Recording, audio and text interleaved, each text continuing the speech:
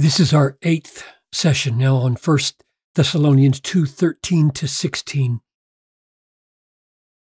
For you brothers became imitators, you brothers in Thessalonica became imitators of the churches of God in Christ that are in Judea, referring now to the suffering. For you suffered the same things from your own countrymen,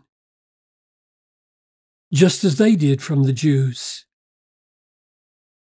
who, and then the rest of this describes the filling up of these sins, which we'll talk about more specifically next time, of the Jewish people, in that the Lord Jesus, killed, and the prophets, and us drove out, and God displeases, do not please, and all people opposed, in that they were hindering us from speaking to the nations, the Gentiles, that they may be saved, hence the opposition. It's an opposition to all people because people have to hear the gospel to be saved, and they were hindering the preaching of the gospel in order always to fill up their sins, but wrath has come upon them to the end. So I want to linger and talk about the relationship between Jesus being killed, the prophets, and us, and God, and all the people. How do those all fit together? Father, show us now how Paul is thinking here, and how the effect of the killing of Jesus and the prophets and the apostles being opposed and killed relates to all people and to God. I pray this in Jesus' name. Amen. So I'm suggesting this. The Lord Jesus killed is the main statement. And then two of his kinds of spokesmen are referred to: prophets and us. Now, I realize that the first thing that comes to mind here is Old Testament prophets, and that may be very well what it means, because there are texts like this in the Old Testament. The Levites spoke to the people. They, Israel, were disobedient and rebelled against you, O God, and cast your law behind their back and killed your prophets who had warned them in order to turn them back. So there's no doubt that there's ample New Testament and Old Testament witness to the fact that the Jewish people were historically often very recalcitrant against the prophetic word and sometimes killed the prophets. But consider this passage from Matthew 23. Jesus is speaking.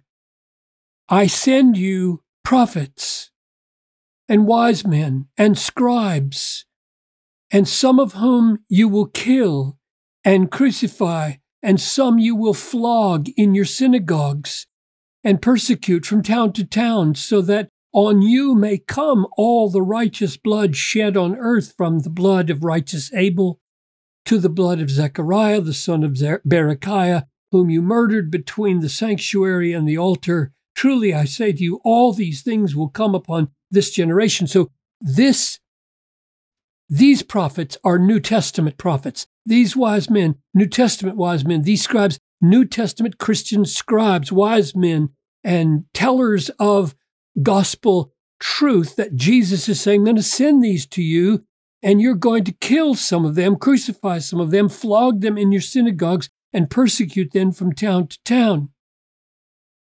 And there is therefore a continuity between the Old Testament killing of prophets and the New Testament killing of prophets. So it may well be here that when Paul says, you killed the Lord, they killed Jesus and the prophets and drove us out. He's saying there were two effects that came from the killing of Jesus. One is the silencing of his prophets, and the other is the opposition to his apostles. Two different groups who went out declaring the gospel. And then, if that's the case, we could ask, okay, this right here is a division between, if that's what happened, Jesus killed, one group of his spokesmen nullified, another group opposed. What is the effect of that on God and on people? And the answer here is, on God, he is not pleased. In fact, this is an understatement, because wrath is really what is implied. So the effect of this action against the Lord Jesus and against prophets and against apostles is intense displeasure manifest in wrath. And what's the effect on people? People, this is one, this is two, are opposed. How are they opposed? Because in resisting us, driving us out, they are hindering us from speaking the gospel. And only by the gospel can people be saved. And so the nations, the Gentiles, all the peoples throughout the whole Roman Empire are being opposed, because the only way they can be saved is by hearing the good news. Anybody that stands in the way of the preaching of the good news is opposing human beings. If you ever hear anybody saying they are defending human beings and the good of human beings by resisting the gospel of Jesus, they're not telling the truth. Anybody who resists the speaking of the gospel to the nations and the Gentiles is opposing and hindering the gospel and opposing people, because that's the only way they can be saved. So you read in Acts 13 this: Paul and Barnabas in synagogue of Antioch of Pisidia spoke out boldly, saying, "It was necessary that the word of God be spoken first to you, you Jewish people, since you thrust it aside and judge yourselves unworthy of eternal life. Behold, we are turning to the Gentiles." I wonder if they're going to be able to go unhindered. And when the Gentiles heard this, they began rejoicing and glorifying the word of the Lord. And as many as were appointed to eternal life believed. And the word of the Lord was spreading. There it goes. It's going to spread. Yes. Spreading throughout the whole region. But the Jews incited the devout women of high standing and the leading men of the city, and stirred up persecution against Paul and Barnabas and drove them out. Now that's what Paul refers to right here. They drove us out of Judea, and repeatedly out of the synagogues and out of the regions. They drove us out of their district.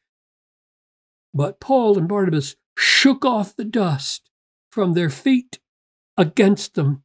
I think that's full of portent, because I think that knocking the dust off their feet is a symbolic way of saying, you have judged yourselves unworthy of eternal life, and we leave it to you. In other words, they are filling up their sins and bringing down wrath upon them to the end. So we have a text that describes how the people were opposed when the Jews opposed the apostles and drove them out. And we have this text about prophets being killed, New Testament prophets being killed.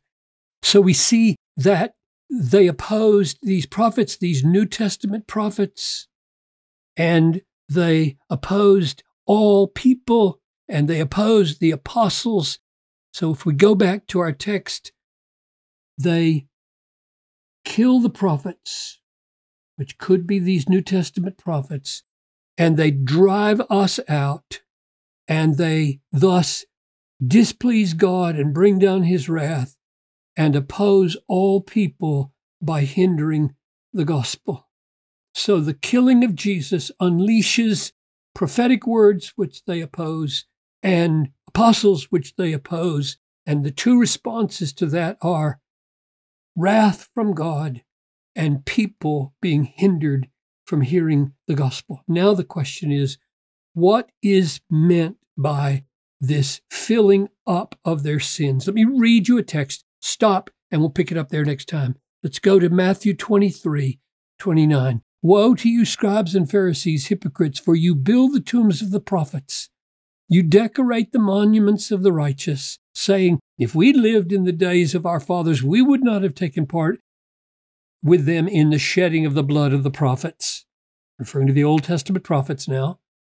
Thus you witness against yourselves that you are sons of those who murdered the prophets.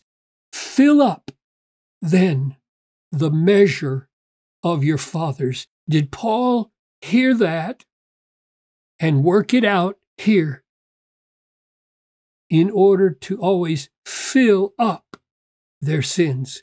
That's what we'll talk about next time.